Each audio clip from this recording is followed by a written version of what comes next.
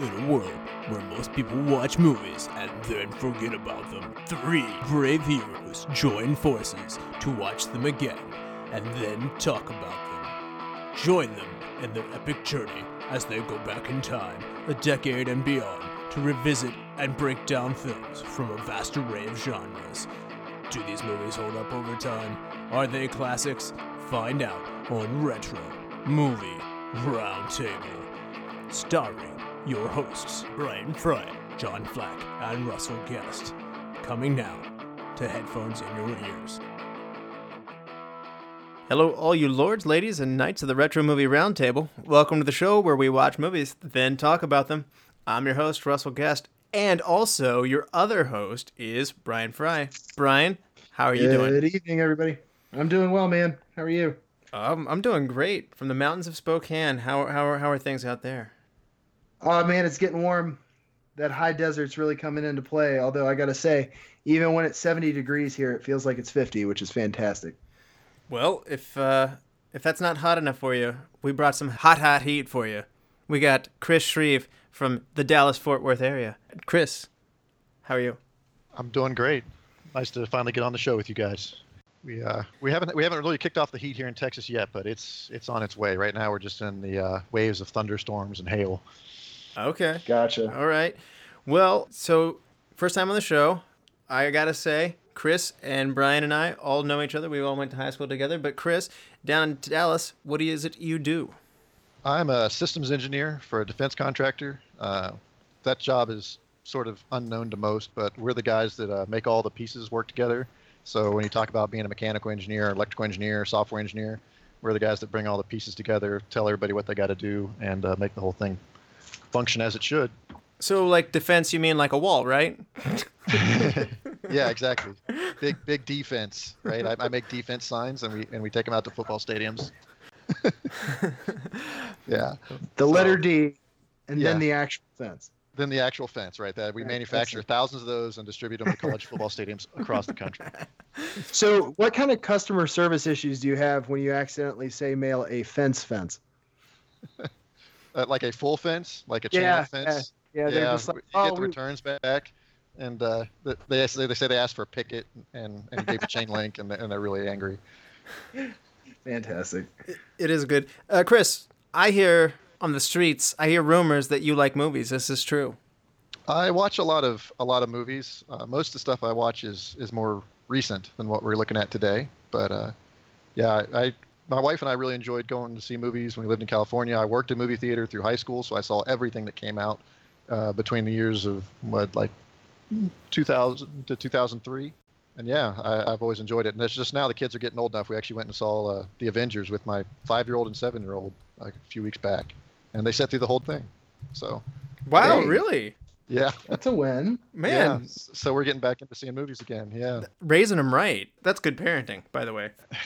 Yeah. So I got some questions for you. These are not questions that anybody can answer, but maybe you can. What is your favorite car from a movie? Because I hear you're a car guy. Yeah, I had a really hard time with this, but 1967 Camaro from Better Off Dead is what wins it for me. As far as like the coolness of the car and the integration into the movie, I loved that how he builds up that car as he builds up himself, sort of from a guy who wants to kill himself and a car that doesn't run to having a nice car and a better life. So. Good movie too. That sounds like another good candidate for Retro Movie Roundtable at some point. Oh, yeah, absolutely. I really like that movie. I hadn't seen it in years. It's actually on YouTube. The entire thing is like on SD and YouTube. I almost watched it the other night. Yeah, oddly enough, I've been watching a lot of old 90s cartoons on YouTube. Like, I don't know if you guys remember this or not, but I was watching Pirates of Dark Water. But it's basically this kid, and he has like an amulet that leads him places for a reason. And anyway, one of the dangers of the sea is basically these oil slicks that they call dark water. And they just I remember this now. Yeah, it's purple, right? Well, sure. I guess depends on how good your CRT TV was back then. Okay. Next one for you, though, Chris. First movie that you remember seeing as a kid. Yeah, this one's a little embarrassing, but the first movie I remember seeing as a kid is The Little Mermaid. Oh. And Yeah, I did not. My mom took me to that movie on my birthday. All I wanted to go do was go to the hobby shop and look at the trains. But my mom said we're going to go see The Little Mermaid, and that sticks out in my memory. No need to play it cool because I saw that one as well, and I liked it quite a bit, so I'm not ashamed. Yeah. I just, as soon as I started thinking about it, I was like, is that really the first movie I remember seeing? And sure enough, that's it. And then Under the Sea was in your head for the rest of the day. Well, we did get to go see the trains afterwards, so I think Under the Sea was out as soon as I got to go see the trains. Nice. No birthday would be complete without trains. And favorite auto chase scene from a movie, because today's movie, as we'll get to in a second here, is kind of the grandfather of the car chase scene. What's your favorite, though? It's the Moscow car chase scene in The Bourne Supremacy, where he's driving the taxi. Nice. I just love that movie so much, or that chase scene anyway. So is it negative? Like, is this a negative to car enthusiasts to say the chase scene in the Shelby at the end of Gone in 60 Seconds? Yeah, because you kind of see it get destroyed. Okay. So that's like that. I don't know. Yeah, I don't mind seeing a taxi get beat all to hell, right? But seeing a classic car just get wrecked, it hurts me a little bit, just a little bit. I don't know. Do they actually use a real car for that, or is it a kit car? I hope it's a kit car. I for like 2 seconds I considered being like, yeah, I can't believe they wrecked 6 of them just to film that, but that was just a made up fact that would have given me pleasure to hear the no. Yeah. So anyway, I would do that just to mess with you, but you kind of you got past it already, and I was like, all right, never mind. Yeah, I've healed. Your pick, Chris, is my picks, by the way. Yeah, I always wondered what they did in like Fast and the Furious. Like they've made 8 of these movies. I want to know how many like $100,000 cars they've wrecked in the making of those. You know how they do no animals were harmed in this movie? Oh like, no, the cars they're pretty authentic. I want to see a disclaimer like we wrecked all the stuff. Like the Blues Brothers, where they set the record for most cars wrecked, right? Right. But 22 Jump Street. It's all very expensive. I mean, it looks cool, but it's just really expensive. You know, and there's been so many Fast and the Furious movies that I don't even remember all the cars that have gotten wrecked in them. But I don't really like the 1970 Charger from the first one. That one hurts a little bit. Yeah, I don't care whether the Super gets wrecked or not. Those things are crazy expensive on the street now. But it wasn't a big deal, right? Because it kind of it wasn't as big of a deal. But the Mitsubishi Eclipse was like yeah, the DSM from the DSM Eclipse from the beginning. Yeah, it's Well, without further ado, we're going to get into today's movie. As I mentioned, we've got the grandfather of all car chase scenes in this movie. We're looking at Bullitt from 1968. It was produced for a budget of $5.5 million, and it grosses a good bit money more than that, and it's at $42.3 million US. It places at number 5 in the box office this year, so a lot of people went to go see it. It comes in behind The Odd Couple, love that movie, and it comes in ahead of Romeo and Juliet, which I've seen that movie as well. So, and if you're curious to see what the number 1 movie from that year was, it was 2001: A Space Odyssey. And Brian, you know what? Wouldn't it be nice if there was a podcast that had an episode that covered 2001: A Space Odyssey? Yeah, I still can't believe you guys did that one. Yeah, we did. Out of all of Stanley Kubrick's movies, you guys went with the one with maybe like 6 lines in the entire movie and the first 45 minutes of silence. Yep, and we did it. It's actually it's a high download, so it's still hanging in there in the top 10. So IMDb gives Bullitt, though, a 7.5 rating, and the critics of Rotten Tomatoes like this a good bit more. They give it a 97% fresh rating. Audiences of Rotten Tomatoes also like it a good bit more than the IMDb audiences. They give it an 85% fresh. It wins the Academy Award for Best Editing and was nominated for Best Sound. It also has 5 nominations from the BAFTA. Those are the British version of the Oscars, as mentioned before on this show. It also came away with some other interesting awards that are perhaps less known. It won the Alan Trustman Award in 1969 for Best Motion Picture. It won the National Society Film Critics Award for Best Cinematography, a la William Fracker. And it won the Golden Reel Award for Best Sound Editing. And it won the Golden Laurel Awards for Best Action Drama, Best Action Performance by Steve McQueen, and Best New Female Face by the lovely Jacqueline Bisset. Let's talk about this one a little bit. Chris, Bullitt, have you seen it before? If so, when? I had not seen this movie before. It's been sort of a, hey, car guys, ought to see this movie, and I'd never seen it. So, but I came in expecting, an exciting action movie with cars front and center based on the lore that it gets within the car enthusiast world. and the fact that it has a special edition Mustang, basically every generation of that car named after it. Interesting. I didn't know that. Yeah. Yeah, there's been Bullet Mustangs. Pretty much every like body style of Mustang has come out with a Bullet edition at some point or another. Are they always Highland green? No, they're not. Yeah, that's the green color. Green didn't stick with it. Just high performance. Guess people trying to adopt Steve McQueen's cool. Man, he's got cool to spare. Highland green. That's the second most interesting green color adjective I've heard. I didn't know that's the color of it. I would have gone with like a forest green. It's a pretty dark green. Yeah. It is. For some reason I have this stuck in my head, but my mom used to drive an Infiniti QX4, and the only reason I remember all of this is when she was at the dealership, they were like, the only one we have is in Millennium Jade. And I was like, wow, that sounds fancy. Well, they can't just call it blue. Like that's too boring. Millennium Jade. Yeah, when you said that's my second favorite green, I was like, what's your first? Soylent green? There's a British racing green that they make Miatas in that I love. When it comes to green cars. Ooh. Anyway, Brian, what about you? Bullet, 1968, Steve McQueen. First time for you. Have you seen it before? If so, when? Also a first time for me. I struggled with this movie, not because of content, but because I procrastinated on watching it. And I thought I owned it and just hadn't gotten around to watching it yet. It turns out I actually own Steve McQueen's The Getaway. And so, yeah, I was like, okay, I got to buy this movie and watch it. So I bought it last night, and man, the first 45 minutes, like I'm nodding off. I need someone. I even verbally said, I need someone to get shot now. I'm falling asleep.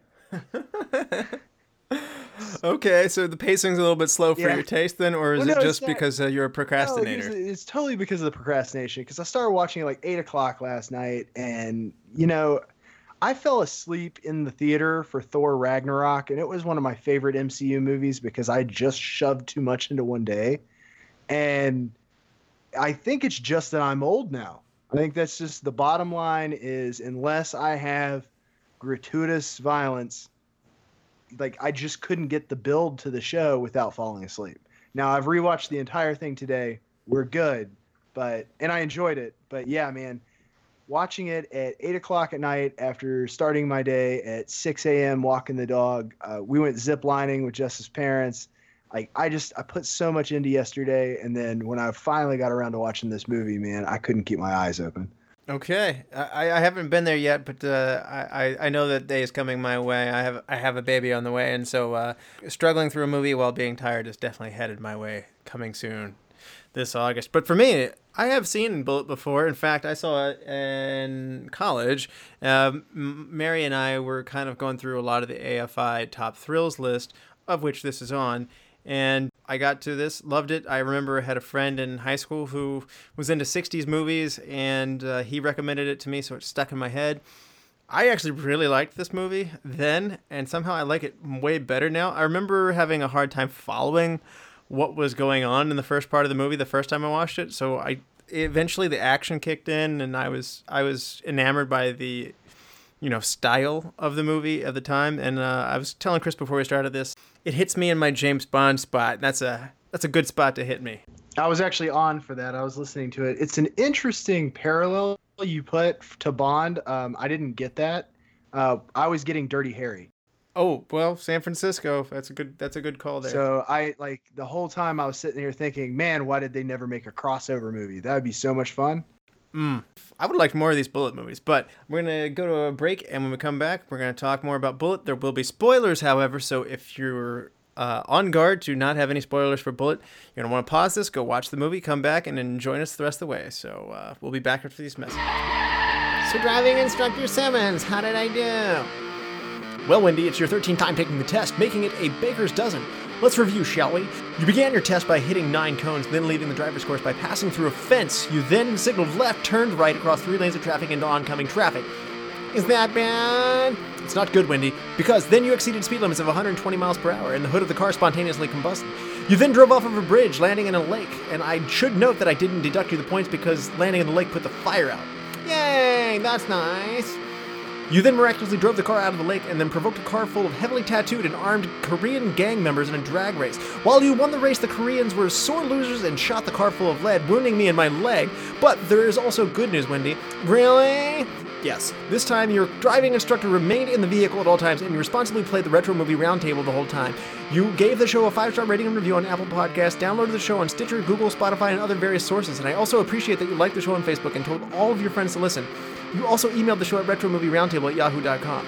Now, due to the Retro Movie Roundtable, you offset your other heinous infractions and passed your driver's exam. Wendy, you're far from a good driver, but you passed your exam and you did well enough to earn yourself a driver's license here in the great state of Florida. Wow, thanks, Retro Movie Roundtable. I couldn't have done it without you. And we're back. And good news, Chris is going to tell us what happens in Bullitt. So one last warning, there are spoilers that lie ahead. Chris, refresh people's memory who haven't seen Bullitt since 1968. All right, so the movie kicks off with U.S. Senator Walter Chalmers presenting a star witness, or setting up to present a star witness at a Senate subcommittee hearing on organized crime to be held in San Francisco.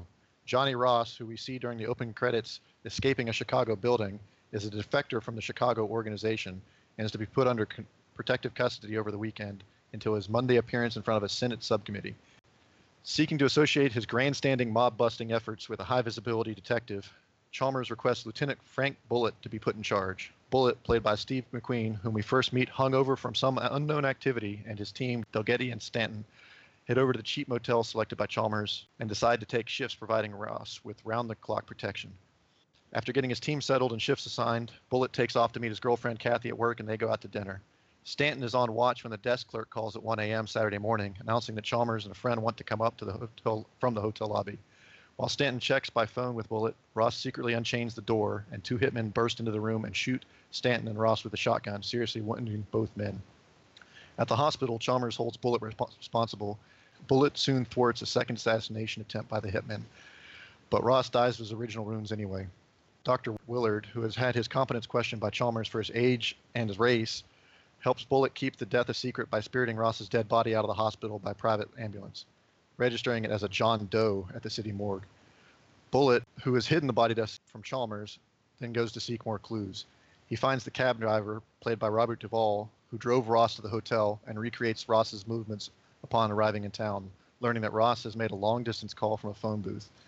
Bullitt's confidential informant, Eddie, reveals that Ross has stolen $2 million from the organization and narrowly escaped an attempted mob hit in Chicago and had fled to San Francisco.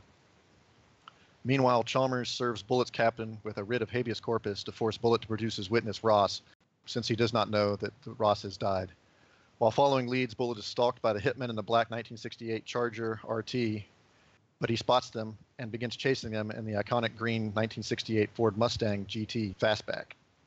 This begins the classic high-speed chase between the two cars, starting in the steep streets of San Francisco, and after many blocks of car chase, the cars move out onto a back bay highway at reckless speed. The hitman fires a shotgun at Bullitt, but then Bullitt rams their car off the road, forcing their car into a gas station, where a large explosion and a huge deadly fireball kills both men. Bullitt and Delgatti face Chalmers and their police superiors on Sunday morning, where harsh words are exchanged. They reluctantly reveal to Chalmers and the captain that Ross has died of his shotgun wounds, and that their only lead is a phone record showing Ross's call to a Dorothy Simmons in a hotel in nearby San Mateo. With his Mustang damaged and out of commission from the chase, Bullitt gets a ride to San Mateo from his girlfriend Kathy in her yellow Porsche Cabriolet. Arriving at the hotel, a man who looks like Ross is seen leaving the hotel, and Bullitt enters Simmons' room and finds her on the floor dead, strangled with a wire. Outside in the parking lot, Kathy sees police cars arriving, cops rushing to the hotel, and she follows them in, fearing for Bullitt's safety. She is horrified by the crime scene, and on the drive back to Chicago, she asks Bullitt to pull over on the side of the highway to talk. There she confronts and conveys her worries about where the dangerous and violent life he leads as a police detective will take them as a couple, wondering if she should stay with him and attempt to cope with the violence in Bullitt's world. Later at the police evidence room, Bullitt and Delgatti search Simmons' luggage, discovering brand new clothing, a travel brochure for Rome, and thousands of dollars in traveler's checks made out to Albert and Dorothy Rennick. Bullitt is immediately curious about the true identity of the murdered victims. Bullitt requests photo passport information for Albert and Dorothy Rennick from the Chicago Police Department and a fingerprint check for the dead witness Ross. A facsimile of Albert Rennick's passport arrives via the telecopier device at the police headquarters, showing the man whom they believe to be gangster Johnny Ross was actually Albert Rennick, a used car salesman from Chicago with a startling facial resemblance to Ross. The passport photo of Dorothy Simmons is, in reality, Dorothy Rennick. It now occurs to Bullitt that the murdered bodies of Ross and Simmons were really innocent civilian stand-ins, Mr. and Mrs. Rennick, and Ross, who is still alive after killing Mrs. Rennick, is going to use Mr. Rennick's ticket and passport to head to Rome. Bullitt points out to Chalmers that he has been made a fool by Ross, duped by Ross into endangering and causing the murders of both Rennicks to throw the mob off of Ross's tail as he prepares to escape to Europe. When Delgetti calls the airlines and finds the Rennicks are booked on an evening flight to Rome, he and Bullitt rush to the San Francisco International Airport, and they head to the Rome flight gate only to find out that Ross, as Rennick, did not actually board the flight and changed his ticket to a slightly earlier Pan Am flight to London that is already taxiing off the takeoff runway. Chalmers shows up and intrudes to lay claim to his witness Ross, but is again firmly rebuffed by Bullitt. With help from the airport tower, Bullitt has the plane stopped at the runway, but Ross escapes by jumping to the ground out of the rear cabin door. Bullitt follows, giving chase across the dark runways and taxiways between the jet aircraft, all while being shot at by Ross, before the chase heads into the crowded passenger terminal, where now Bullitt decides it's a good time to pull out his pistol. After a suspenseful moment where Bullitt can identify Ross from other similar-looking travelers, we see him recognize Ross, who attempts to escape to the street and shoots 2 police officers before retreating from a suddenly locked door. Ross takes aim at Bullitt, but Bullitt shoots first and instantly kills Ross in front of a panicked crowd. Arriving at the shooting scene, the empty-handed Chalmers sees his witness plans for Ross have come apart, and so he skulks away to his black limousine. Early in the morning, Bullitt returns to his home to find Kathy asleep in his bed, having chosen to stay in the relationship, and we get a satisfied smile from Bullitt, fading to film credits. Well done. Very thorough. Love it. So, Bullitt, first question I have to ask is, Walter Chalmers, generic politician? Like, what is this guy's angle? I couldn't figure that out. Yeah, me neither. That's, when Brian was talking about having a hard time figuring out, like, what the heck was going on in the beginning of the movie, I think he's just sort of like a stand-in evil politician or self-serving politician. Yeah. I don't know. My first question was, why is there a criminal witness testifying at a federal Senate subcommittee hearing happening in San Francisco? Yeah. Well, didn't they go into them choosing that as the location and why at some point in the beginning? I feel like they discussed if that. they did, I missed it. I don't know. Okay. I feel like they discussed it.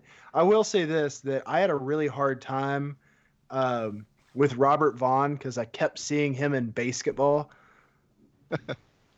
Yeah. I was like, man, he just really plays that part so well that he is years later like a greedy owner having to deal with Matt Stone and Trey Parker. Oh, he does slimy well for sure. What do you guys think about the actual development here? You have a witness. He gets killed, seemingly lets it happen by unlocking the door. There's a lot of unanswered questions. You got the guy breathing down his back, and then he hides it as a John Doe. Do you like this kind of, I guess, detective work? Well, we kind of, so I never really understood why in the world Albert Rennick was unchaining the door. That's never really explained. Like, was he expecting the real Ross to come back and swap with him, and that's why, like, he unchained the door? I don't know. I didn't fully understand that. I don't think he thought he was going to be killed. I think he thought that the assassins would know it wasn't him, and they wanted the attempt to look real. I think that he put a phone call into his wife. They mentioned that specifically just before it had happened. So my guess is he's under the assumption she's coming. Yeah. That's a whole other theory. It's never really spelled out, but yeah, and then the detective work, I get, like, he's trying to hide the body so they won't close the case. So Bullitt thinks there's something screwy going on. So he hides the body. I'm good with that. It sort of makes sense. Personally, I like the unveiling, or I should say the unfolding, of how we end up having the Rennicks, as you mentioned. The wrong man was killed, so to speak, and Ross is still in play. In fact, he's the one masterminding this getaway. I particularly liked the back quarter of this movie. Yeah, the twist was good. I didn't see it coming, right? It's the twist. Yeah, the twist was good, but yeah. And so my next question was, were those mob hitmen? They were following Bullitt around because presumably they know they didn't kill Ross, but I don't know. And then maybe they don't know what Ross told them. Yeah. Yeah, maybe that's true. And Ross is still supposed to be alive. Remember, they spirited him away in the middle of the night, so they're probably assuming that he could lead them to him. Exactly. Yeah, maybe. Well, here's the plot. For professional hitmen that came in this hotel room, they hit one dude in the leg and the other guy in the shoulder, and then just run. I assume they didn't want to kill the policeman. I took the leg shot as a distinct method of, we're here to kill him, not you. Yeah, maybe. maybe. But you're right. For mobsters, why would they operate that way? I feel like a Zombieland double tap was in order here. Like, absolutely. Just that go ahead and finish rankled the me job. too. And if you kill the policeman, he's not gonna like, because the whole the policeman's the one who tells Bullet in the ambulance that who the killer was, right? Like just go ahead and kill them both. Because there's no other 5'10" gray-haired men in San Francisco. Yeah, well, yeah. Don't worry, that identification served him well when he led his car into a fireball of a car crash, and then he said, "We got 2 innocent people dead." He's like, "No, I saw him. He had gray hair, and he had a shotgun." Well, it did help that he fired a couple rounds at his car. I mean, Yeah. I think the penalty for shooting a Mustang of that quality is probably death by fire. Okay. Yeah. Okay. Brian, why don't you give us a quick little cast rundown here? Absolutely. I had some surprises in this cast, man. Like really ones where I was like, oh, well, that's fun. So obviously we have Steve McQueen playing Bullet. We have Robert Vaughn playing Chalmers. We have Jacqueline Bisset playing Kathy. Foxy lady. Yeah, she is really pretty. Like I was like, that's even then, I have a hard time with various decades and their hairstyles. Not that one. Don Gordon as Delgetti, Robert Duvall as Weisberg, Simon Oakland as Captain Bennett, Norman Fell as Baker, George Stanford Brown as Dr. Willard, Black Dr. Willard. Yes. Dr. Willard, Justin Tarr as Eddie, Carl Rendell as Stanton, Felicia Orlandi as Rennick or Johnny Ross, depending on, who's who, Vic Tabak as Pete Ross or Victor Tabak. Robert Lipton is the first person without a name. He plays the first aide and also the guy with a sinister look on his face behind Chalmers most of the movie. Oh, really? Huh. Now, yeah, I see that now. You've got to have the one sinister henchman. Listen, he could be a friend to us. He could speak for us where it counts. I was just like, would you just punch that guy? Like, for whatever reason, like that scene, that guy was just like, this guy is just asking to be punched. Police. I tell you what, can I just go really random here? The underwhelmingness of Steve McQueen's weapon was my biggest problem with this movie. Like, you got Dirty Harry's just rocking around with a Magnum. Like, definitely. I'm not saying he needed a Desert Eagle, but maybe like an old 1911 or something like that. Being like one of those. The Stub Nose 38 police special. Just the pocket gun. Man, they're supposed to have it in their ankle holster. You're supposed to have the real deal up top. Yeah, that's a good point. Okay, so you want a little more firepower, or do you just want more gunfighting in general? Well, like I said, it could have used some more action in the beginning of it. Here's the thing. I don't want to understate the fact that I like this movie because it lacks it. I'm just saying that when I was falling asleep trying to watch this last night, it would have helped. Okay. So, Steve McQueen, Mr. Cool at the time. Chris, how does he compress so much cool into one guy? I don't know. It's just... I have a hard time with him in this movie because it really is just Steve McQueen staring at things a lot of the time, and like I'm just supposed to like I didn't grow up like with Steve McQueen, so I don't get like he's cool. So they just sort of expect the audience to understand that he's Steve McQueen and he's cool, and it's cool to watch him stare at things. If you watch it with the captions on, it just says silently being cool. Yeah, exactly. Yeah, I was being. He actually handed over a lot of his lines in his script to the partner that he has, and Delgetti. Yeah, and he hands a lot of those over to him because he just kind of wants to stare and react. And for McQueen, he was big on Humphrey Bogart, and he just wanted to have these like kind of stoic faces. Silence. Yeah, stoic exactly. Silence. I could use a little dialogue to figure out what was going on though. Sometimes I don't know. That's just me being a lazy movie watcher. It kind of reminds me of the 40-year-old virgin when he tells him, he's like, just be a jerk and keep asking questions, repeating their questions to themselves, kind of like David Caruso from Jade. And like he just kind of like really like calm face. He's like, it's like, can I help you? I don't know. Can you help me? That like, in a way, Steve McQueen embodies that too. So we got Steve McQueen's characters based on a San Francisco homicide inspector, David Toschi, and he made famous for his work on the Zodiac killings. McQueen actually made a copy of Toshi's custom fast roll shoulder holster. So, Brian, you were saying you didn't like the shoulder holster? Apparently, it came from someplace. Oh no, I was fine with the shoulder holster. I just felt like he needed some more firepower in the shoulder holster. Okay, got it. His standard operating procedures to fire, with lots of people running around inside of a busy terminal. I don't know if I want him to have more firepower though. Like I'm good maybe with just a little pea shooter. Well, I mean I guess you could say that, but that's one of like the least accurate guns outside of like 5 feet. Yeah. So it's like if he is, because you always have that part in the movie where they try like an absurdly long shot with a pistol. Well, they had that in this movie. He was aiming at him across the airport. Yeah. That's one of the things that I always liked about the John Wick movies. Like they don't mess around with the fact that he uses short range weapons for really short range work. Yeah. That's actually the last movie I went and saw, and I think that might have colored my watching of this movie. My issues with the pacing, so I went and saw John Wick Chapter 3, and then this, and it's like, man, nothing's happening. So you were saying you had a hard time seeing Robert Vaughn in this movie, Brian. Robert Vaughn had a hard time seeing Robert Vaughn in this movie because he didn't like it at first, and he didn't like the plot. He thought it was not a sensible storyline, and actually it was Steve McQueen who came back to him and insisted that he do the film. And once again, when the tough guy Steve McQueen comes up and says, you got to do this movie, it's like, okay, I'll do it. So he was definitely the bad boy, right? Steve McQueen. You don't want he would beat your ass. Yeah. Right?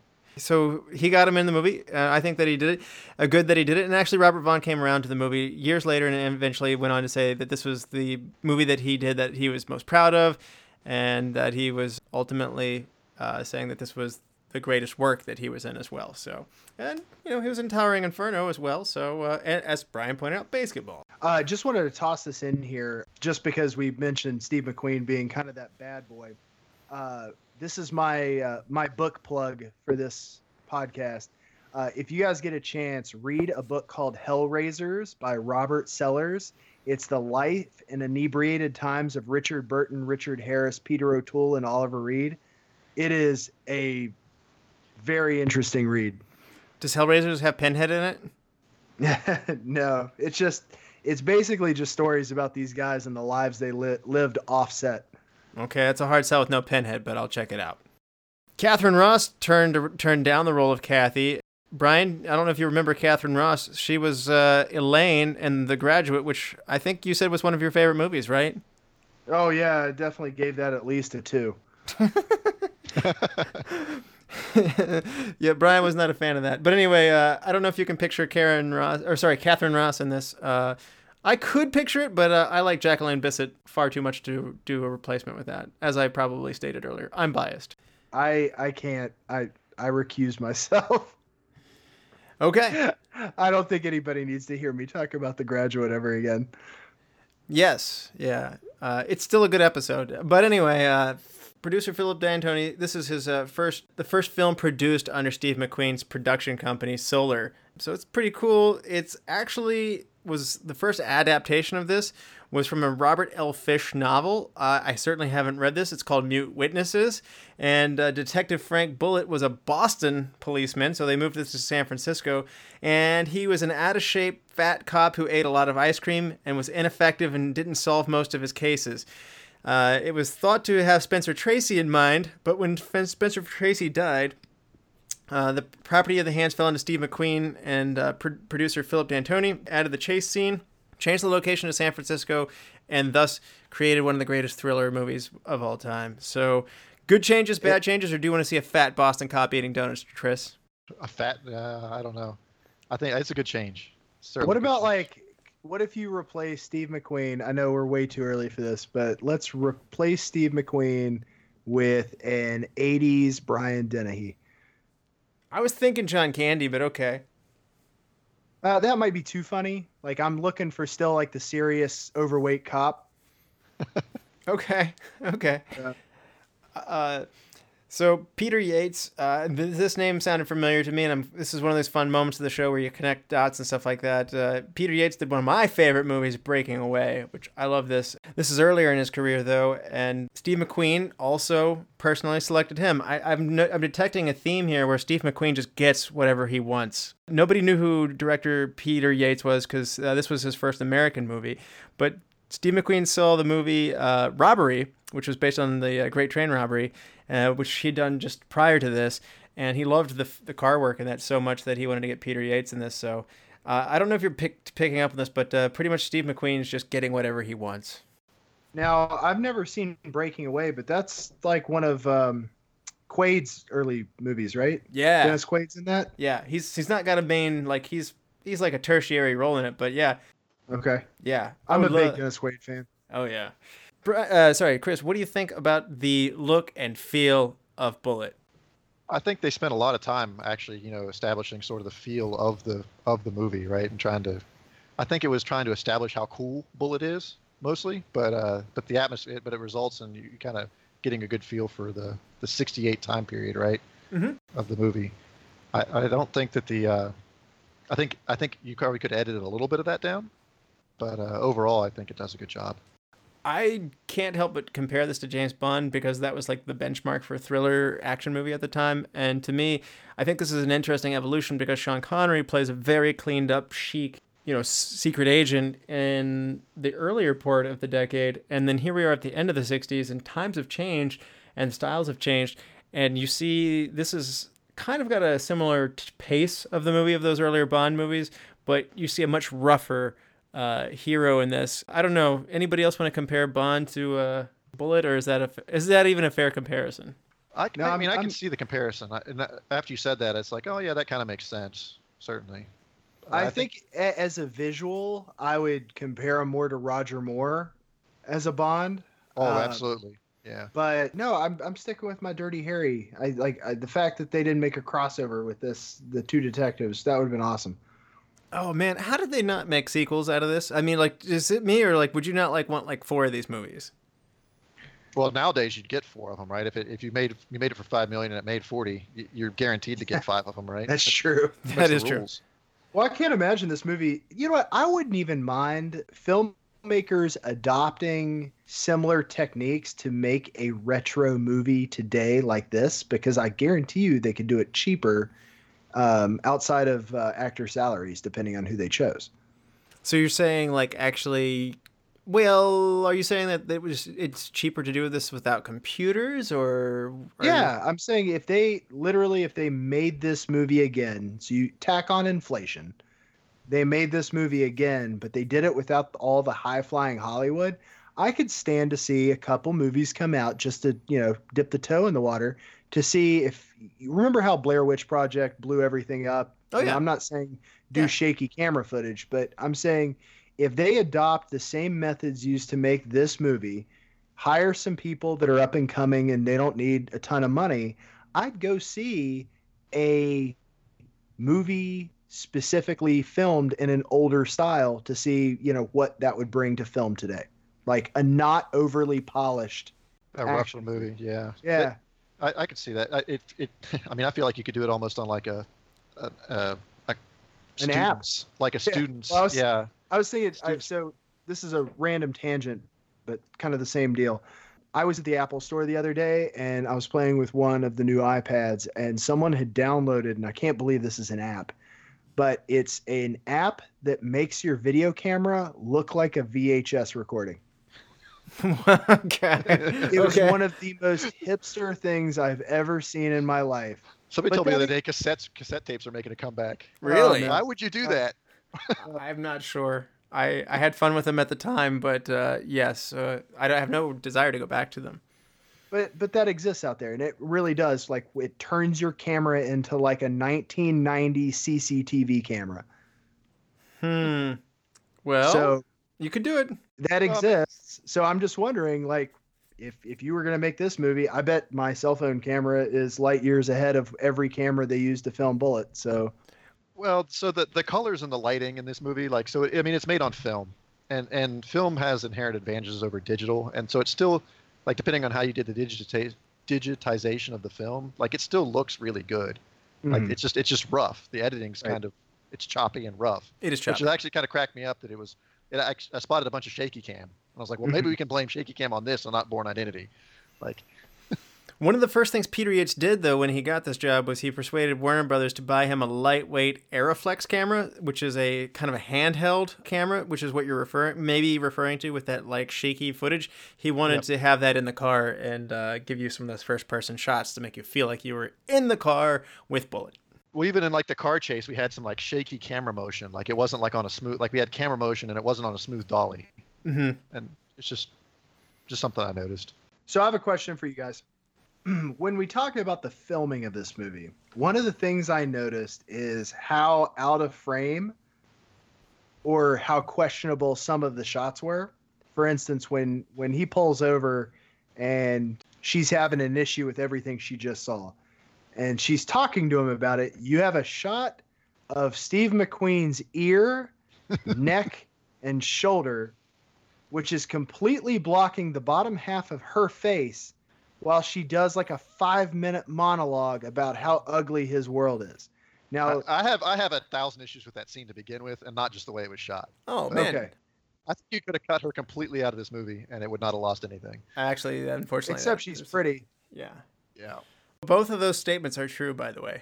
But I actually have some defense of that scene and the way they shot that, because I think they wanted you to show her eyes. And again, what's the part of your face that conveys the most emotion?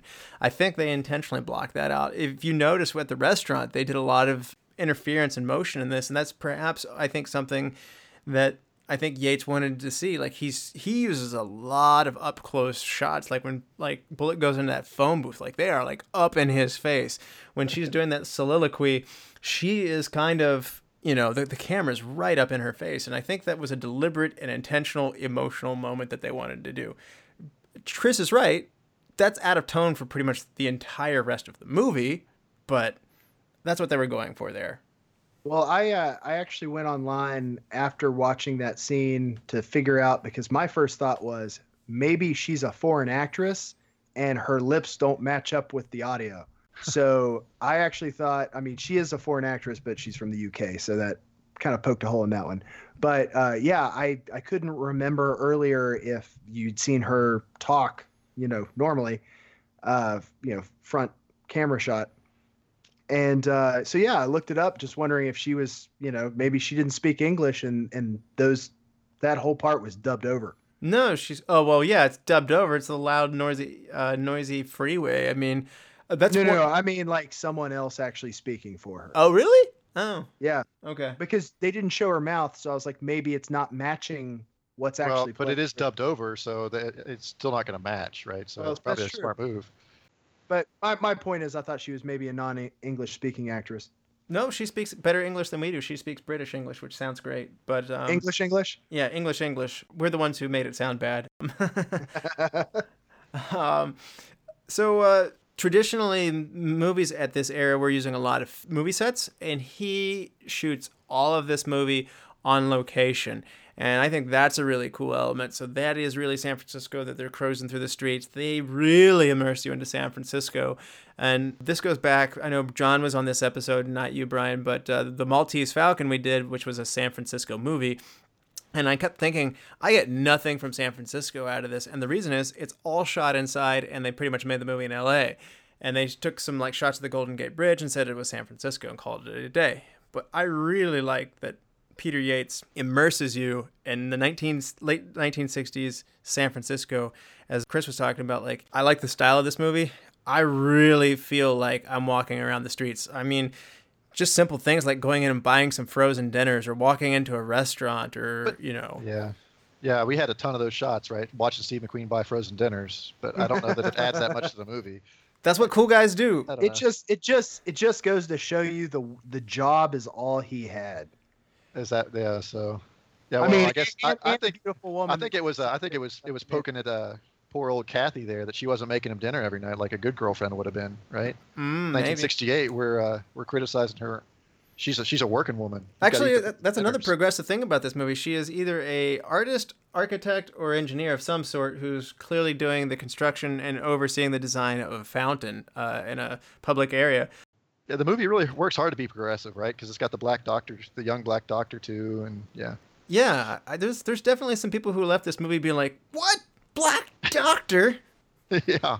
So kudos for that movie, or for that.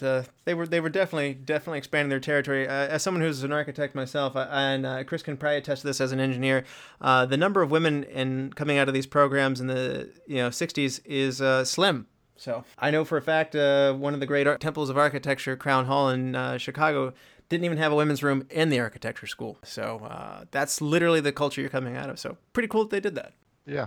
Though, of course, she can just take plenty of time off to go drive McQueen wherever he wants to go, too. So we've got a... Is it weird that I kind of liked her car better? No, it's not at all weird. Okay. I dug that. I don't even know what it is, but... It's a Porsche Cabriolet. Like, McQueen's known for driving a lot of Porsches. Like, you got the Bullitt Mustang, but, like, he raced Porsches. Yeah. So... So he died at 50. I didn't actually look up how he died. Did he James Dean it? He died badly of mesothelioma. Oh. Yeah. He also was an abuser of drugs. He's actually not the nicest guy in the whole world. Like, I watched a documentary on him on the special features of the Blu-ray that I had, and the story starts off pretty interesting, and he's a compelling personality in the early going, but yeah, he definitely starts the womanizing and using cocaine, and his whole life starts to come unraveled, and there's a sad story where he's hitting his wife and stuff, so... Yikes. Yeah, so... Again, read the book Hellraisers. The fact that Richard Harris lived as long as he did is maybe a greater medical miracle than Ozzy Osbourne. Oh, wow, okay. Okay. I'm pretty sure that they're going to do experiments on Ozzy Osbourne someday. It's like, why doesn't he die? They're going to find the real Wolverine was Ozzy Osbourne. Is that so, Ozzy? So Peter Yates actually also did some racing himself. He before he was a director, he was the son of an army officer. He went to the Royal Academy of Dramatic Art, but briefly he starts out as a professional race car driving team manager before turning his attention to film. And so it's that appreciation out of racing that I believe injects his ability to direct a good chase scene and robbery, as well as this, and that's what got him this job. So, Chris, do you feel like Yates understands and appreciates the fast nature of the car? I think, what I really appreciated in this movie with the chase scene, and you don't see it in a lot of older movies, is they did not, I only spotted it once where they'd obviously sped up the film to create a look that the cars are going faster than they are, right? So they're out on that They did that road. a lot in Bond. Yeah, they did that all the time. Yeah, they do it all the time in Bond. These scenes all seemed, they were real time or very close to it, right? Yeah. So I feel like they did a great job with that. And you didn't see like the shot of them flying off the, I guess because they only had two cars, right? But them flying off the jumps in San Francisco streets, right? Where it's obvious that as soon as that car lands, it's completely wrecked and that the chase is over. So we had nice little modest hops off those ledges. Can I plug a different movie that I feel like is a very underseen film that has a great chase scene and great cars in San Francisco? Is Eddie Murphy's Metro. Okay, I haven't done it. I've never seen it. He is a police negotiator, and it's a very fun police movie with Eddie Murphy. So you got the comic relief in there too. So if you guys haven't seen Metro, people watch Metro. While we're on the subject of San Francisco, this is going to be your little architect's moment here. When fake Johnny Ross departs the Mark Hopkins Hotel in the taxi, we see the Bank of America building at 555 California Street.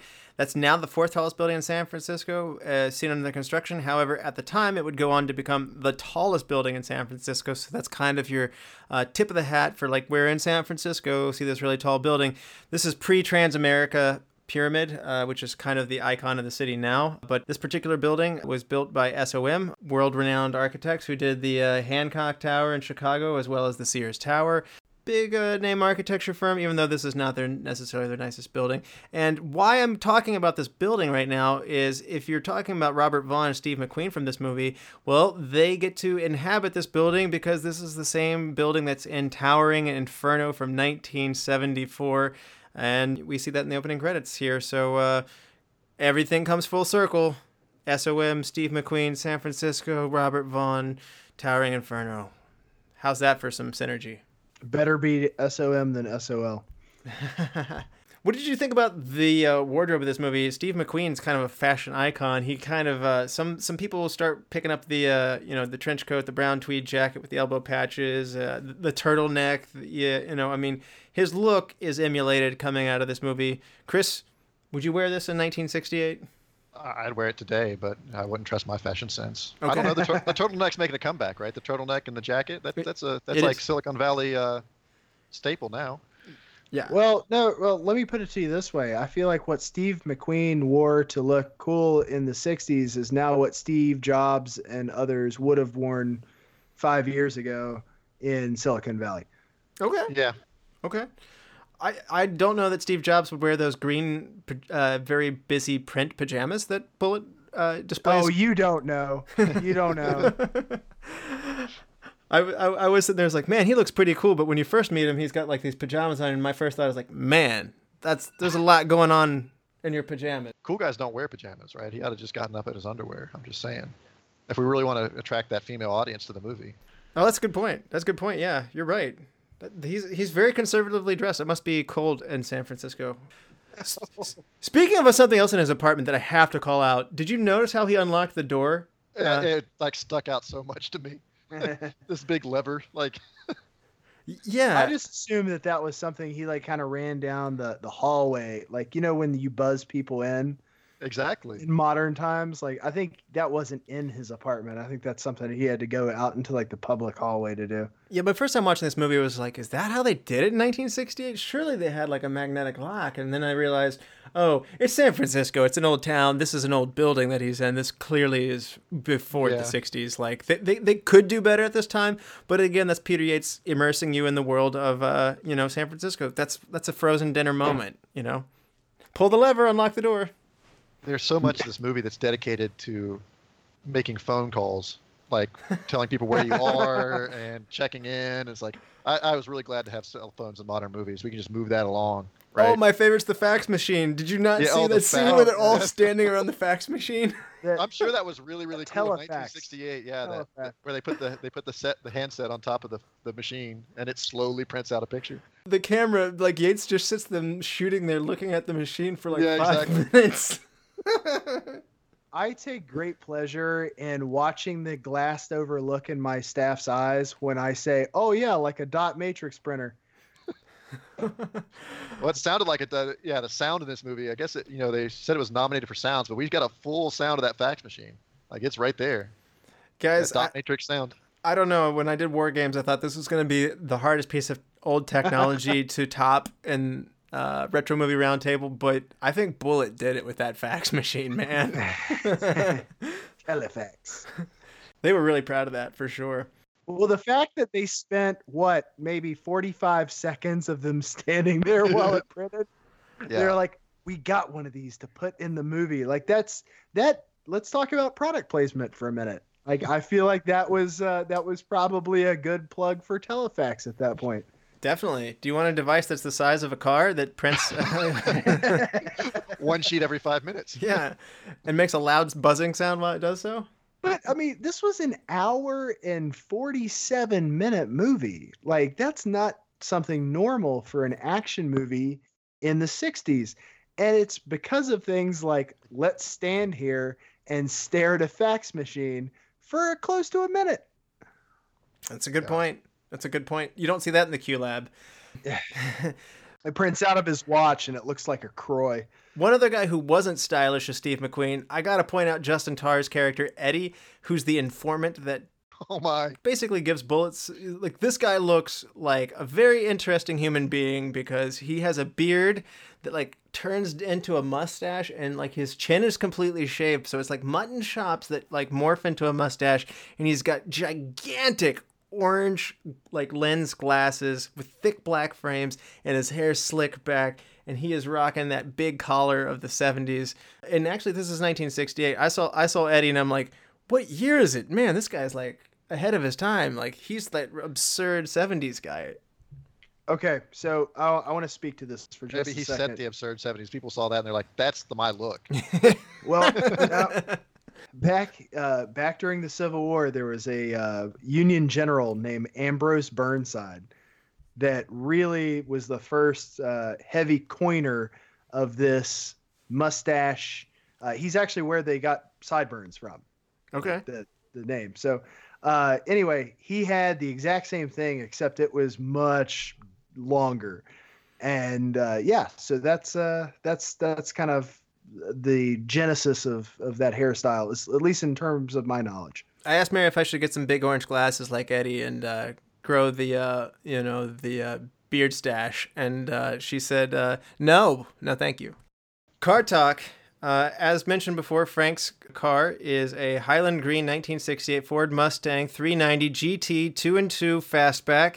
Bad guys drive a 1968 Dodge Charger 440 Magnum, and the Charger is actually faster than the Mustang with a 13.6 second quarter mile compared to the Mustang's 13.8 second quarter mile. Chris, tell us about the Charger as well as the Mustang. Which one would you prefer? Oh, the Charger. Any day of the week.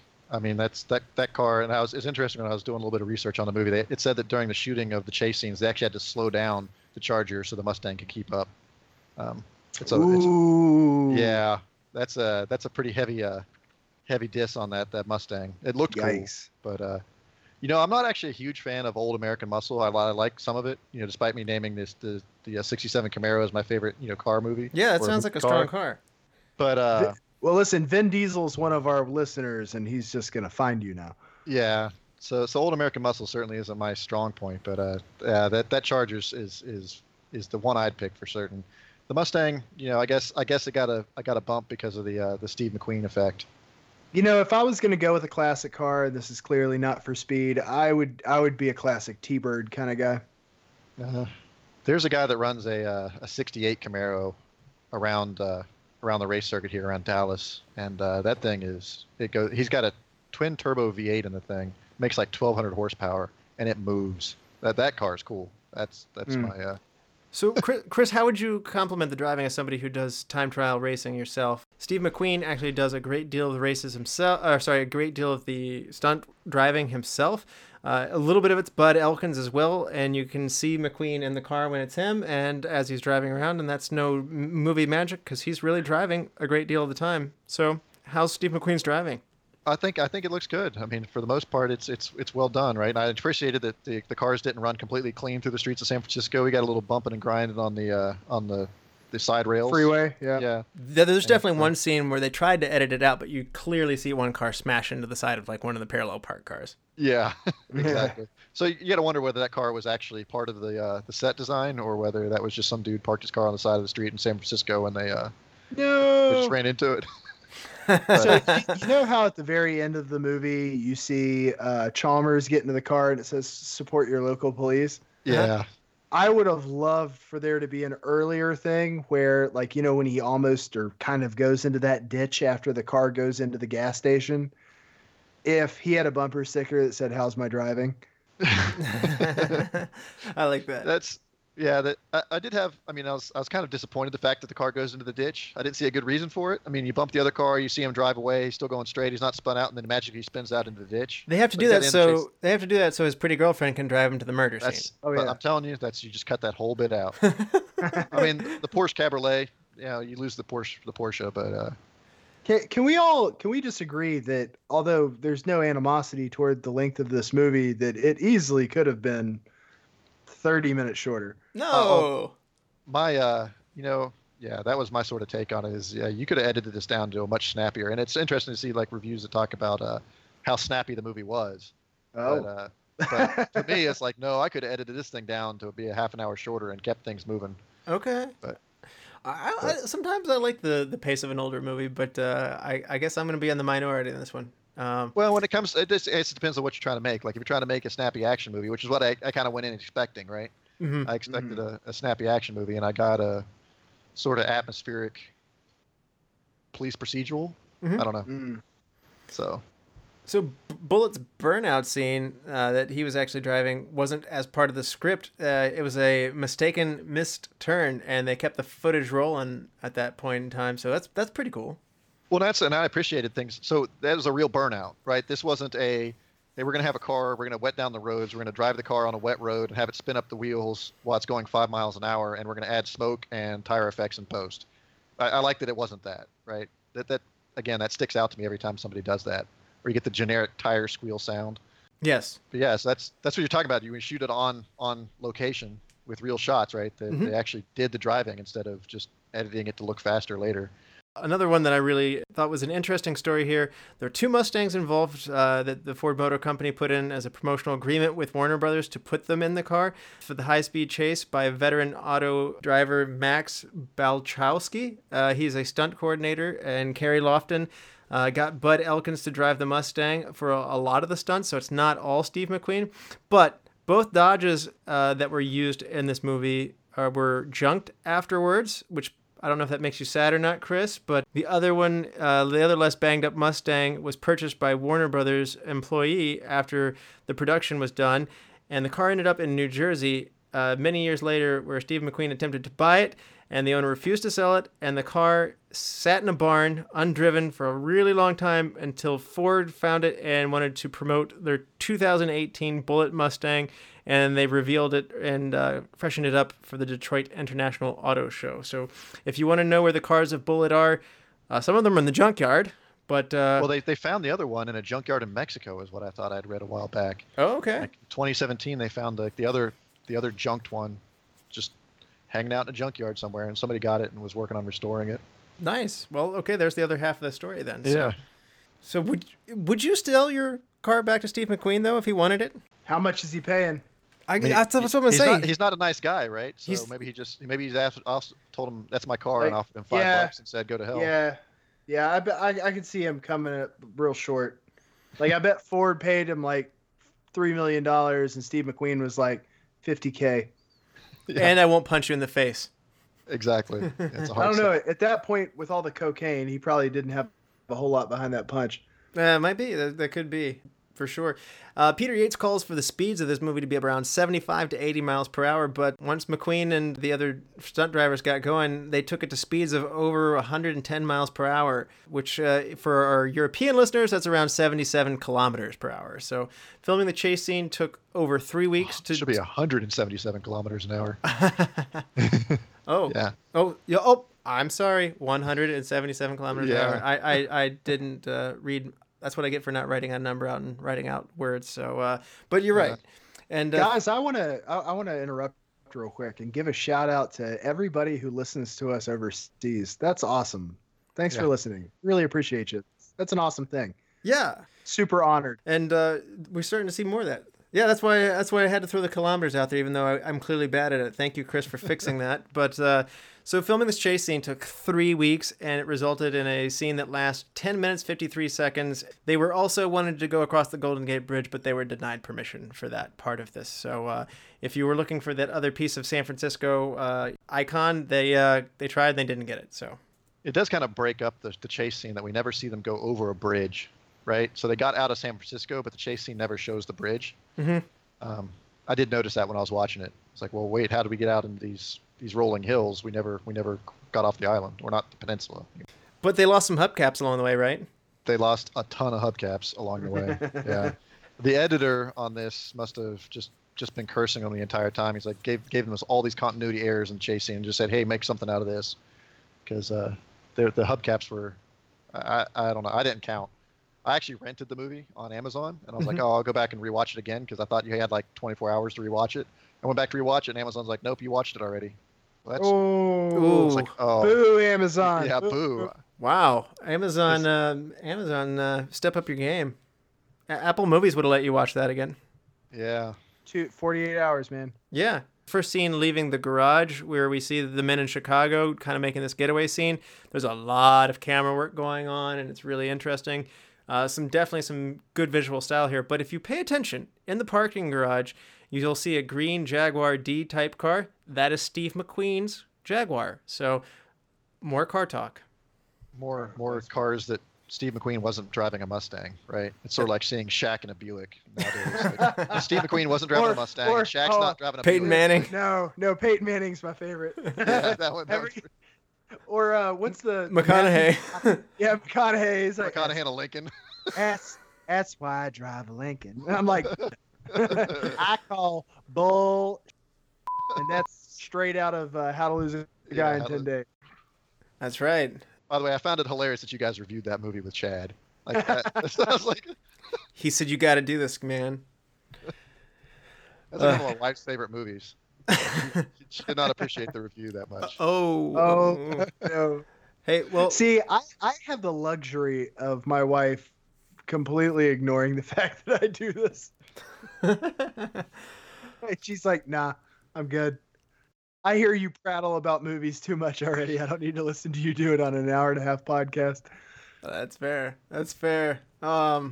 One last one. In 2008, Motor Trend magazine did an article promoting the 40th anniversary of the edition of the Bullitt Mustang because Dodge had also brought back the Charger at that point in time. The article featured a promotional gimmick photographing the 2008 Mustang and the 2008 Charger, simulating the famous chase scene where the riders breaking down the chase moment by moment to explain each car's strengths and weaknesses under the new performances of the new machines. So, again, as Chris mentioned, the car companies are always happy to come back to this one.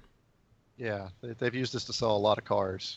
So that's why I was surprised the car wasn't more prominently featured. Outside of the chase scene, we really didn't see the Mustang that much. We saw it like 2 scenes. Yeah, we saw him drive it beforehand.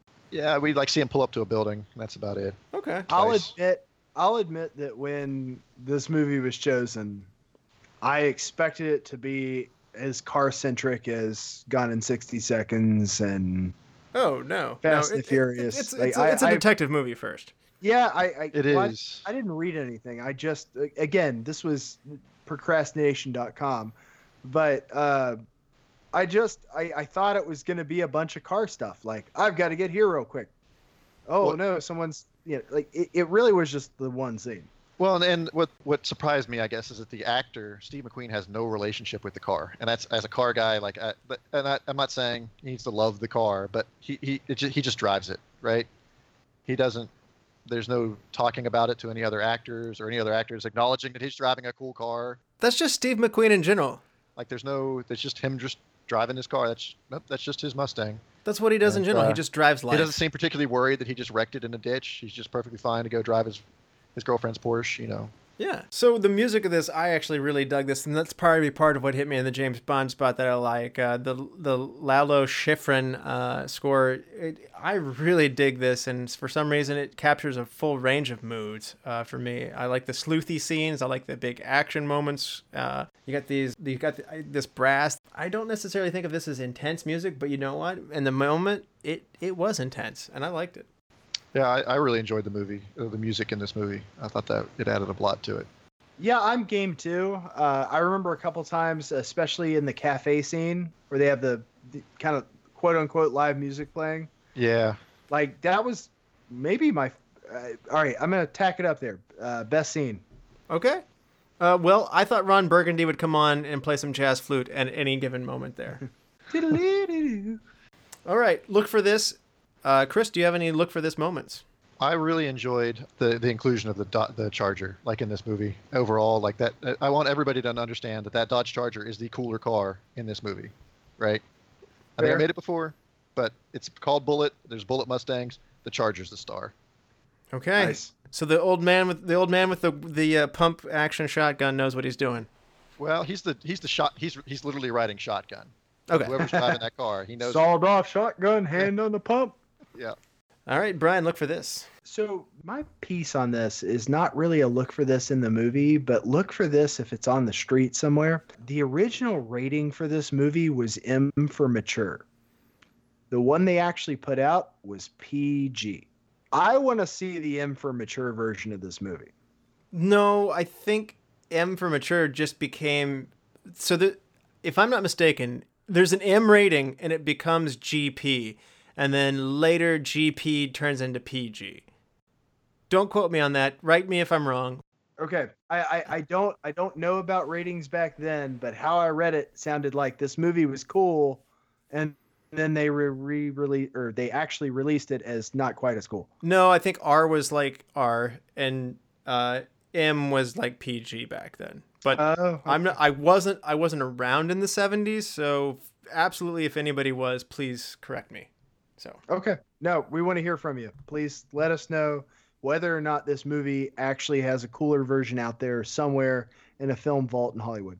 Steve McQueen dropping F-bombs. So I'm actually going to go for a look at this moment. Kind of what Chris said. There was a little bit of staging here. If you look closely, and I had to go back a second time after reading this, the Volkswagen Beetle during the chase scene, the same dark colored Volkswagen Beetle drives by at least 3 times, and the white Pontiac Firebird is seen 3 times as well. So at least. Then Daddy took it away. Yeah. So there is some degree of staging. So the extra cars were used. But again, this happens in new movies. I've mentioned this before. Batman is shot here in Pittsburgh. The Dark Knight Rises, and I can see it's such like they're just driving around the same block over and over again. It doesn't look like it in the movie to anybody else, but when you're local, you're just like, that is a circle. Yeah. With the same cars, at least they change out the cars these days, right? I didn't catch that the Beetle was in there. That's interesting. I was paying too much attention to the Charger and the Mustang. I wasn't watching the other cars. That's fair. The Beetle doesn't have the count. New game though. I want to introduce this and the look for this moment. Over under. What is the body count of this movie? Price is Right rule. So if you go over, you bust. Chris, how many deaths are there in this movie? 4. Okay. Brian. 6. Boom. 6. 6. That was a fun game. We need to play that with John Wick. Okay. Chris, you ready to hand out some awards? Yeah.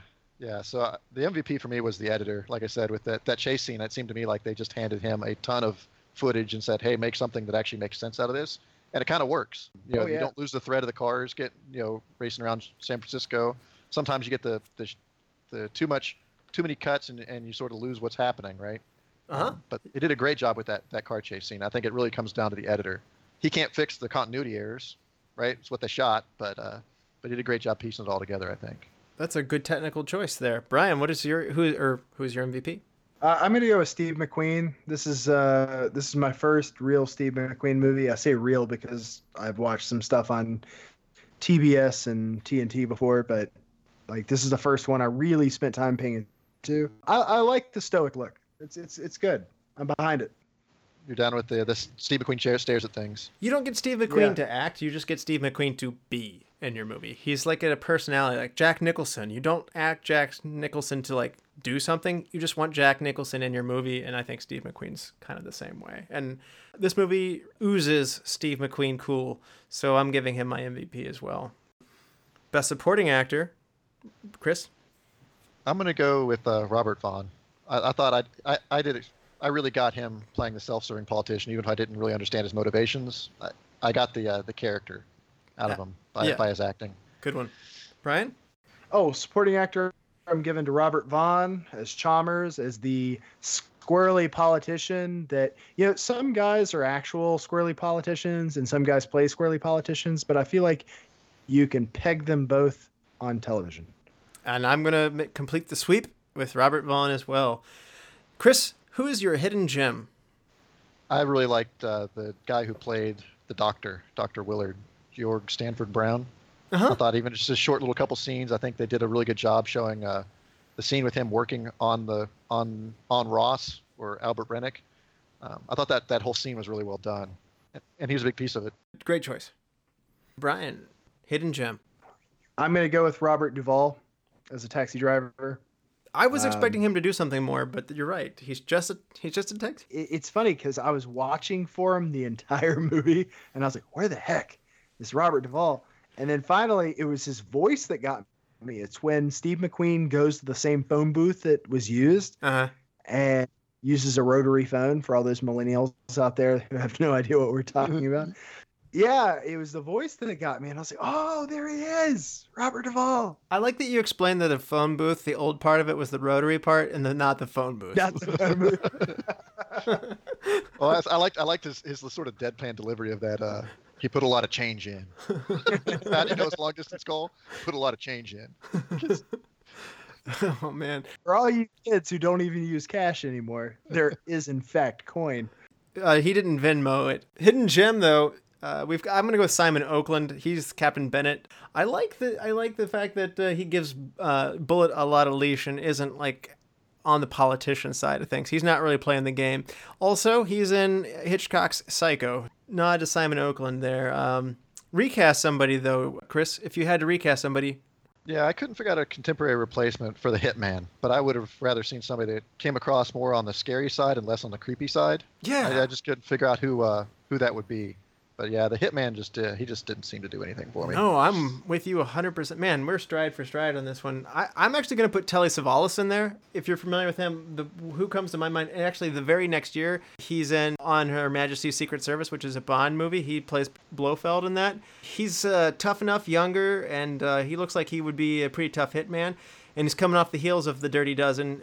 Maybe this is an overcast by putting him in there, but maybe we could get a little more of a fight scene in the hospital before he makes his way out. If we cast Telly Savalas. We don't have an old man hitman. Yeah. So that'd work well. I'm with you on that one. So you can share my Telly Savalas pick. Brian, who are you recasting? I don't want really to do a recast with this. I mentioned it earlier. I want a merger. I want more of these style action movies having numbered depth to them. So it's not so much that I want to recast. I just want, maybe this goes back to our Marvel movie discussion. I want more West Coast cop heroes. I want a collection movie. You want an Avengers assemble of West Coast cop heroes. So you want Dirty Harry, Bullet, and Metro. I guess apparently I've not seen this movie. Well, Metro's in New York, but no, I think that this was a genre that was out there, and there was an opportunity for more, and I want more. Because I need these characters to play the same people, but I want more of it. Okay, all right. That's a touchy recast there, but we'll go on from there. And best shot of the movie, Chris. I really like. There's a reflection shot right at the beginning of the movie at the hotel that comes off the rotating door as we open. We see Albert Rennick go into the hotel to check his messages. Mm-hmm. That was just I'm a sucker for light reflections and that sort of shot where. Well, how about when Chalmer walks up behind the two of them when they're waiting for the plane to disembark? Yeah, that was a good shot too. Yeah. I'm actually going to go with, this is technically a collection of shots, so I'm bending my own rules a little bit on this one, but the dinner with Kathy. Because no one ever does that. Yeah, the dinner with Kathy is going to be, there's a collection of really good shots in here. It shows you that they're on location. It shows you that they're in a restaurant. There's stuff moving in front of the camera. It's in there, and in a way, I really feel like I'm there with them. And I just somehow feel like that's one of the most immersive scenes of the movie. So I'm going to go with Dinner with Kathy. Best scene, Chris. I actually laughed out loud when his captain told him to play it by the book, and you need to play this one by the book. And it just that had the most impact to me. Anything else in the whole damn movie? Okay, nothing's by the book. I don't know how far back does that go? Right, I'd be interested to see what's the earliest case of a captain telling his detective to play it by the book. When it's the loose cannon. The loose bullet cannon, right? Is this where that all started? I don't know. That's another thing. I love how his name's Bullet. It's like, yeah. I'm a named Bullet. It's cool. Brian, best scene. I'm going to go with best shot here. And it was the dude firing from a ditch yards and yards and yards away and still able to hit an airport light at the feet of Steve McQueen. Truly best shot. Okay. Okay. My best scene, I'm going to go with the obligatory chase scene because nobody else picked it, and I have to pick it. It's 10 minutes of amazing racing action. It is the grandfather of chase scenes, and when you look up any internet countdown of the greatest chase scenes of all time, you will not find one before Bullet even on the list. So this is kind of, this just tells people that, hey, chase scenes can be a real event in a movie. So we wouldn't have these really cool, like the Bourne chase scene or some of the great Bond chase scenes that come out later, like Live and Let Die. But you just wouldn't have these awesome chase scenes if it wasn't for this movie. So I picked the chase scene. Good job, Peter Yates. I want to toss something in here just because it gives me a tickle that it happened. As soon as you said that, I Googled greatest chase scenes of all time. And the first thing, I'm not going to say it's numbered in correct order, but the first thing that comes up is Robert De Niro's movie Ronin, which is one of my favorite movies of all time. I actually just made my father-in-law watch it for the first time. And it does have a fantastic chase scene in it. And it is the only thing in front of Bullitt. No, that's fair. And I'm not even just talking about how good it was. I'm talking about, like, there's nothing with an earlier year than Bullitt on any of these countdowns. And, like, this, as Chris mentioned, a lot of the movies at this era are just speeding up the car action. And so I feel like this is the escalation of this kind of scene. So according to Google, in terms of their popular on the web listing, it's Ronin, Bullitt, French Connection, Bourne Identity, Fast Five, Original Gone in 60 Seconds, Smokey and the Bandit, Blues Brothers. Okay. It's a good list. No. I wanted to plug Ronin because I feel like a lot of people probably haven't seen it. And if you get a chance, Sean Bean's in it and doesn't die. Like, that's a big thing. You spoiled it. It really doesn't. Change. It really doesn't. So change one thing, Chris. I would eliminate the entire Kathy storyline. I think it doesn't add that much. I know we like the shot in the restaurant, but I don't think her monologue in particular was quite abrasive. More on that in a second. We've been stride for stride, but this is where we part paths. But close. Brian, you go first, though. Subtract 30 minutes. Dang, cold-blooded. Like there's 30 minutes of gut out there that didn't need to happen. And I have a little, like, look, I'm going to take this as it is because I own it now and I will watch it again. But no, it didn't need that extra 30 minutes. Okay. Like, am I happy it's there? Sure. I mean, that's 30 more minutes of film I get to watch. I'm always happy about that. Unless the movie is Alexander. But it's like one of the biggest movies we go to punch. That's one of our punching bags. Chad hates it. I hate it. If you want to talk about a movie that went way too long, yeah, I'm on board. Yeah. I don't know if I mentioned this in previous punching bag moments of Alexander, but I saw the midnight showing of it. Oof. Yeah, you've mentioned. Yeah. Thank God I was in my teens. Like, I couldn't do that now. I would have been unconscious. I would have been snoring in that movie theater now. So my change one thing is going to be similar to Chris's, only I see a problem with Kathy's character. I see that she feels attached. She's there for sex appeal.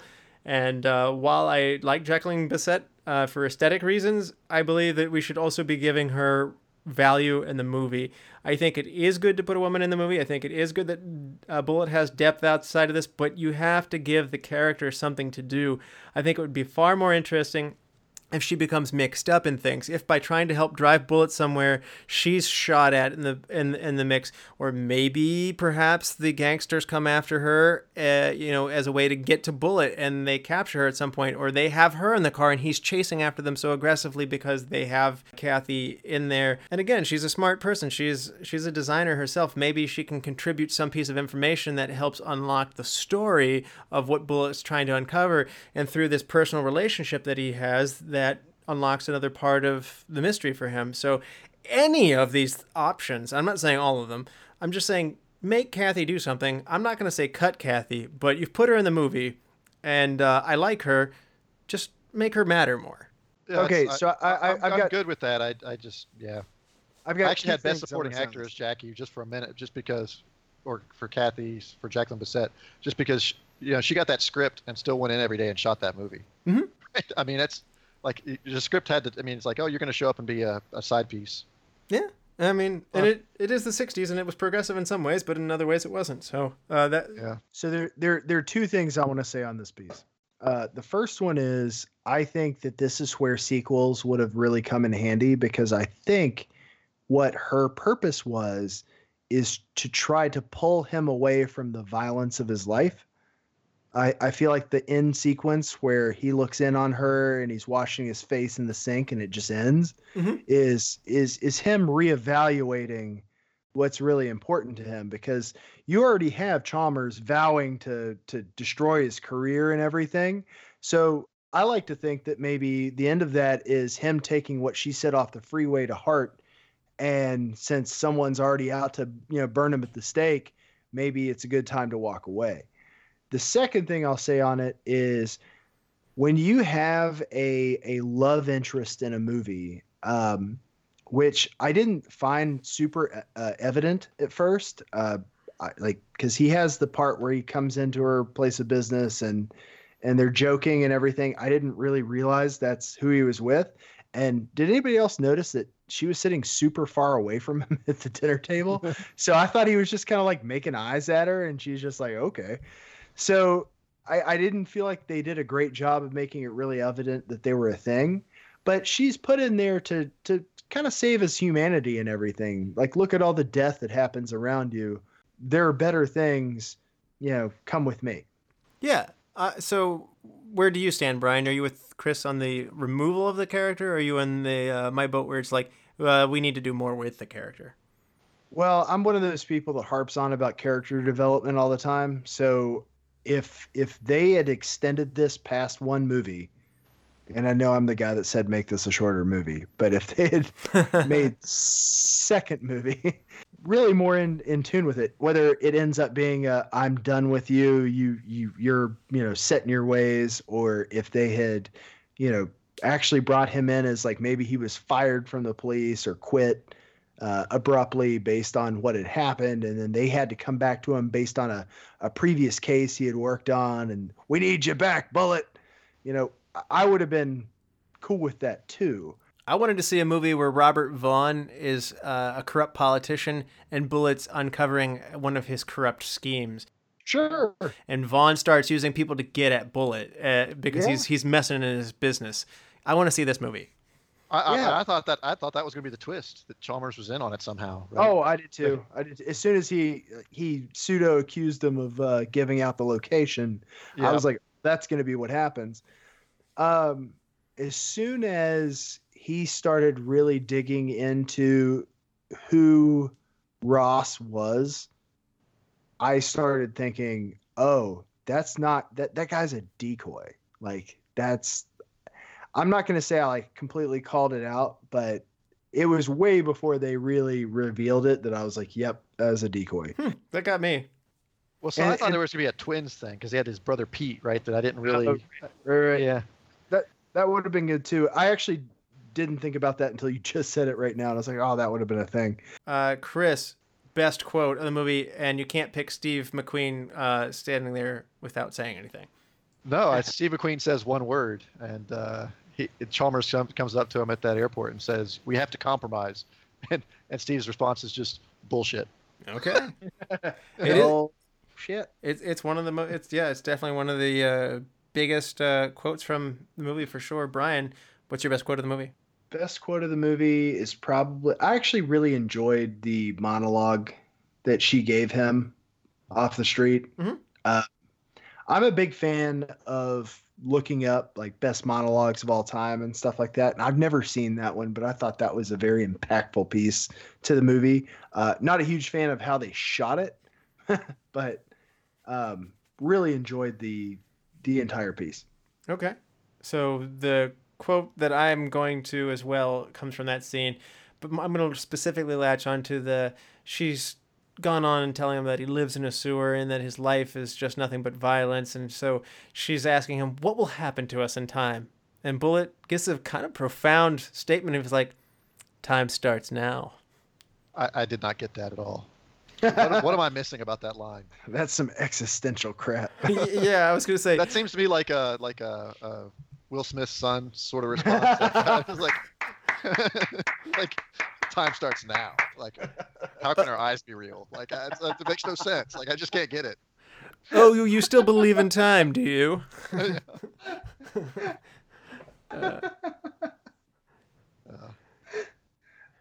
That's awesome. I'm very happy with that reference. So, Chris, it's time to rate this movie on a 5-star scale, what would you rate Bullitt?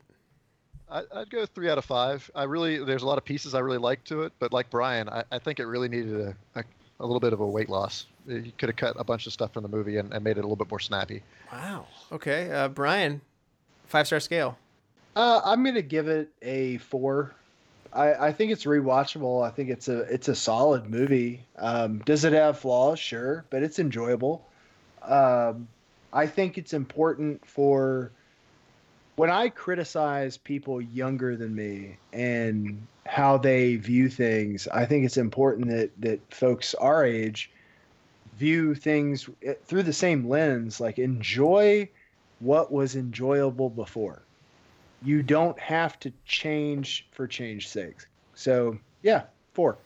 I was borderline 4.5, but I'm going to also match your review and give this one a 4. To me, the style makes me tilt towards going 4.5, but as we were talking about with Jacqueline Bisset's character, perhaps some of the murkiness and the political scene of who is this politician guy and what is his motives.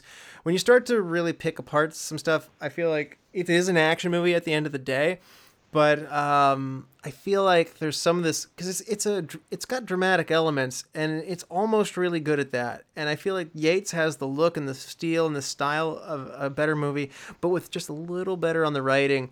This could have gone from a 4 to 4.5, maybe 5. But I mean, I'm with you, Brian. I'm hitting that 4 mark.